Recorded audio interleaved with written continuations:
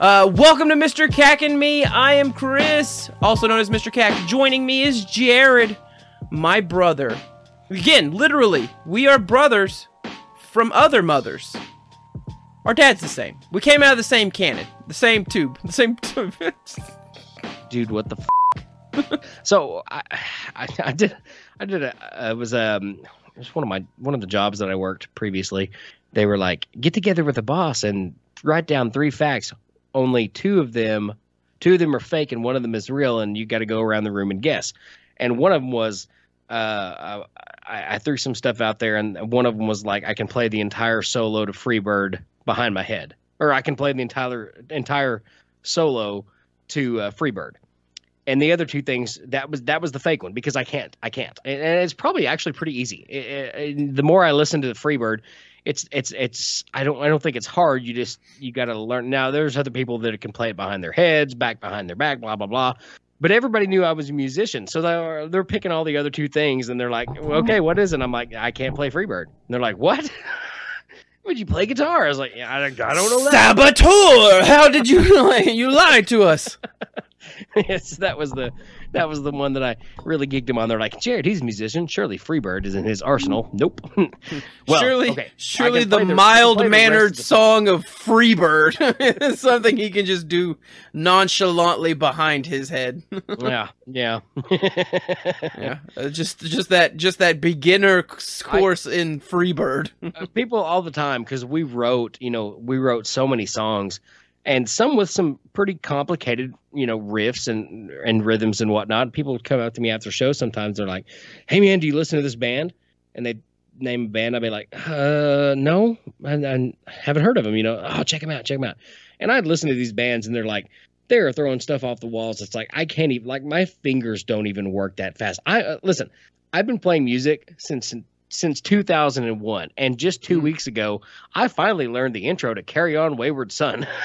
No, that's a good intro, too. It is a good intro, and it's relatively easy, but up to that, I didn't learn a whole lot of music because I learned how to play.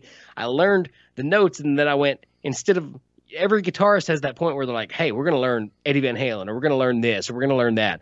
I learned how to play, and then was like, I want to write stuff based off other things that I've heard. And now I'm going back. Like, I think so. Right in the middle of COVID, this would have been, well, where the hell's the middle?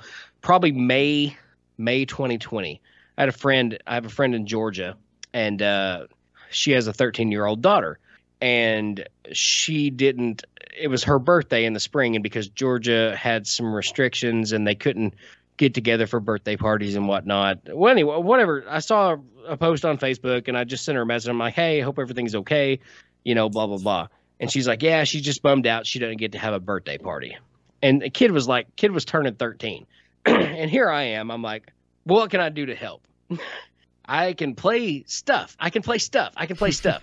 And I said, well, what's her favorite song? And she's like, she likes this movie, this song called Broken by I can't even remember their name now, but she sent me the link to a YouTube video. You probably heard it. I like that you're broken like me. I'm gonna make you a fool now. Yeah, that one. Right. So she sent me that, and I remember watching it going, okay. But then I thought, I can play that. I can play that better than they can play that. So let me tell you what. I ended up, and of course, I can't just play it like I flared it out a little bit, and I did this all illegally, by the way. So I never asked anybody. So don't tell anyone. Don't tell anyone. And listening. I'm glad I can't remember their name or the name of the song, which was Broken / insert something else. So anyways, I recorded a rock version of it. And I sent it to her, and I was like, hey, tell your daughter I said happy birthday. I know it's, and it made this girl's day. And I was like, wow, I didn't think. Yeah, that's awesome though. I didn't think it was that good, but and it probably wasn't that good. It was just the fact that, like, during the midst of everything, I used a talent that I had to be able to make someone smile. And that's, at the end of the day, it's never about me. Unless I'm trying to learn something, then I just get mad at myself to learn it. But the whole reason I'm learning it is so I can give it to others and go, enjoy this. Aww. Yeah. Well, that's me. And that Oh, same way with what we do on the podcast. You know, I don't want to feel important by telling you my movie review and why I think this, that, the other. I want people to say, "Hey, you're wrong. Here's why." You know, yes, Jared, guy's dumb. You know, yeah. So that's just that's me. I'm always about conversation. I'm always about happy and making people feel better, except when I'm mad, which is not right now. But it has happened from time to time. Yeah, that's true. That's true. The Kegel genes within you have a very let's say a very loud rage that can pop off. Like we're very much. I don't know if you're this way. I imagine you are because you have Rusty's blood within you. If you wrong us, like we will hold a grudge until someone dies. Like until like there are bridges that have been burned that like to this day. Like I can't maybe specifically tell you what year they burned this bridge, but I know like if you mention a certain person, it's just like, yeah, well, you know, screw them. I hope someone's spitting on them right now because if I ever see him again, please kill me. Please have the dear Lord strike me down with lightning because that person did this one thing that I will never forget, and they never did anything of apology, or maybe they didn't realize they crossed. I don't care. They crossed me. The bridge has been burned. You know, and one of the other things that I love that you'd probably not be able to tell from from our podcast or from this right here is that, believe it or not, I actually do love Jesus. And I've been working so hard on that because, to your point, yes, there's a lot of things where I'm like, you messed with my family? Well, you're blacklisted. Yep. Because I can't stab you legally. And I've been getting a lot better at that, where I've had to calm down and kind of reflect and say, okay, what this person did was bad, and I don't like them for it. And that's the end of it. That's where we're going to stop, Jared. Well, no, I want to go strangle him. No, you can't strangle him. So, yes, I totally get that. And yes, I am the same way. And my son, I can tell, is already going to be the same way. I mean, crap, Carter's already the same way, and he's 2. You know, and that, now TJ, I consider, because I've known TJ, our other Rage You Nerds host, since 1994. So that tells you how long. We're coming up on God bless. I wish I wouldn't have just said that now. Yeah. Because I just dated myself. So anyways. Gosh, your friendship is almost as old as me, Jared. Yeah. And that's the difference between me and him. And I love you, TJ, if you're watching this later. The difference is if TJ got into some crap and was like, help, I'd be like, mother effers, let's go. I'm going to mess him up. If I got into some crap, TJ would be there if he absolutely needed to be there. But the first thing he'd say is like, you got into this. And he'll tell you the exact same thing. Well, you just started this. This is your fault, Jared. If he's going to kill you, I'll step in and I'll stomp his ass. But until then, take your medicine, boy. It's good to have that friendship. I don't have any friends like that. Like, I just have a bunch of people that I enable. Like, I'm just like the enabler of my friend group. My friends just we have a very toxic relationship, me and friends, where they just need someone to enable them at sometimes. I'm just like, yeah, all right, let's do it. You want to get belligerently drunk and walk away from this house and travel 8 miles to get back to your place? Cool. My 20s, I'm so glad I survived. I did a lot of stupid stuff at the behest of friends because I was just like, all right, if it makes you happy, let's go do it. So I think we can let the cat out of the bag at this point. I'm going to tell you about the night that I saved Mr. Cack's life. Yes! So... It's a really, I thought, okay, I'll just let you go. I'll let you go. Unbeknownst to me, there was a night of debauchery and alcohol. But also beknownst to me, in a faraway other place, my house, there was also a fair amount of alcohol. And it was me, and I won't say his name. Actually, no, I will. I'll call him out. He'll watch it, and he'll be like, I remember that night. His mother and father may get mad. Aaron Nichols, you. So So do you want me to set up what was happening before you got involved? Yes, okay. I don't know what happened before that. I just know I got instructions and I followed through. Yes. So I don't remember the year. I can't remember if we were still in high school. I want to say yes. Yes, y'all were. It was 2000. Okay. This was 2000. What year did you graduate? 2005? 2005. This was 2000. It was 2005, but it was like in February. Yeah. So one of my friends, I'm just whatever. It doesn't matter. He won't listen to the show, but I love Nathan, so I'm not gonna rat him out too much. But so they had, their parents were leaving. So he decided to invite a bunch of people over. And we decided that being all underage, what we were going to do at this house with no parents that we weren't supposed to be at, but were invited to, we were going to drink and have fun and be young like they do on the television. So we did that. Like, it was out of some of the parties I had been to at that point in high school, it was relatively one of the most harmless parties. People were absolutely chill.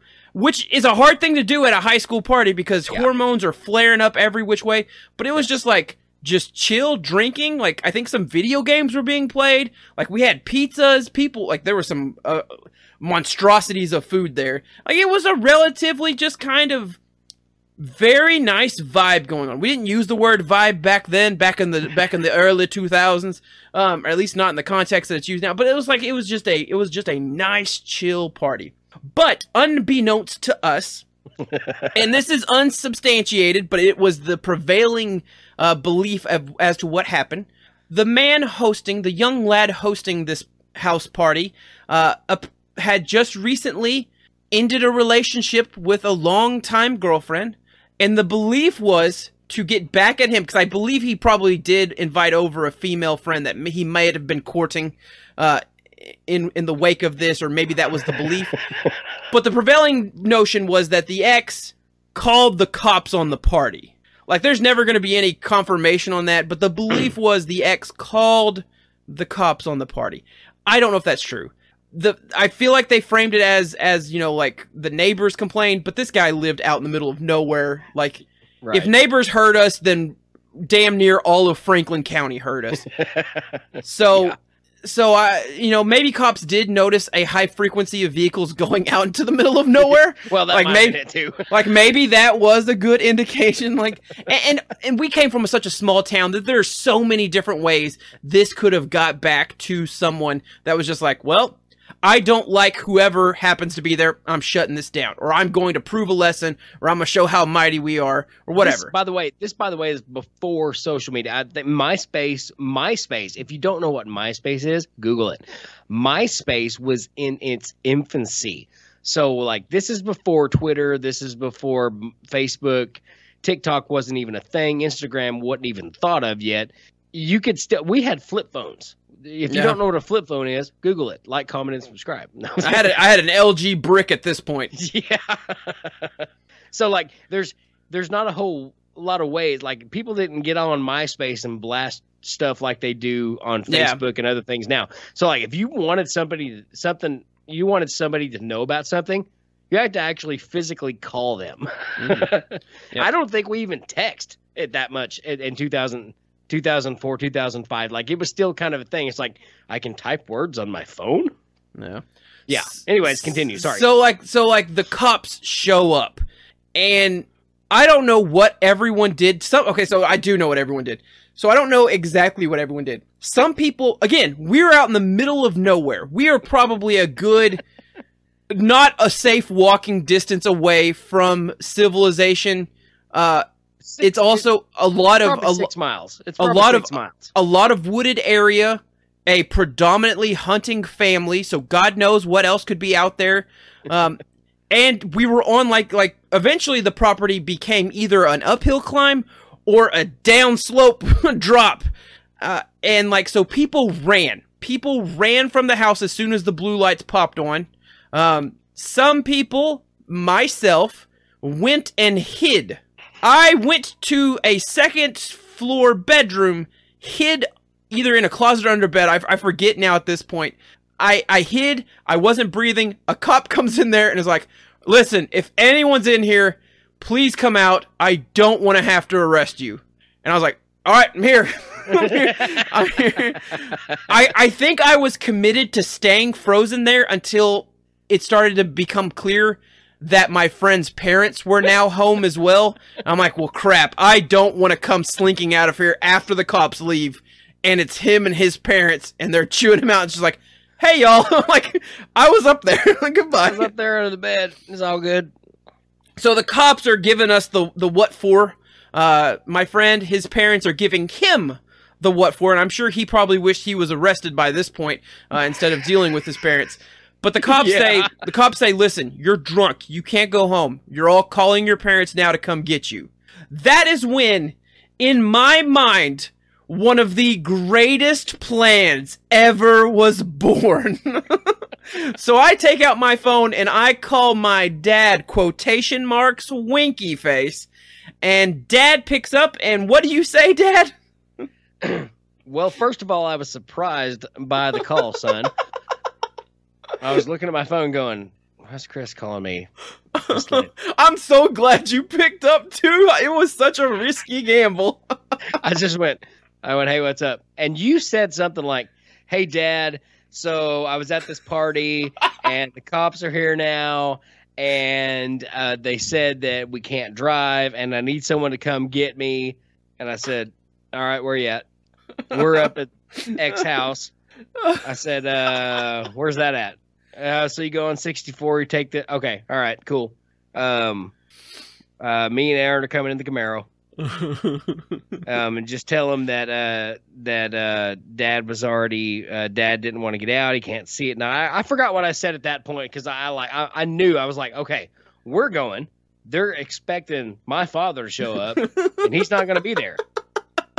So I told you something. I was like, tell them that Dad is going to send your older brother to come get you with his friend Aaron because they're closer. Something like that. All right. I don't know what you said. I hung up, and I looked at Aaron, and I was like, we got to go rescue Chris.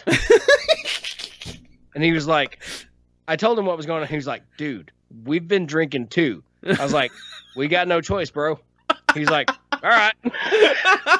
So into the 83 Camaro we went, and that son of a bitch had to be growling up that young, because it's straight up. You don't know where it's at, but it's all dirt. It's all dirt road too. Like, and you could have heard this 83 Camaro coming from 4 miles away.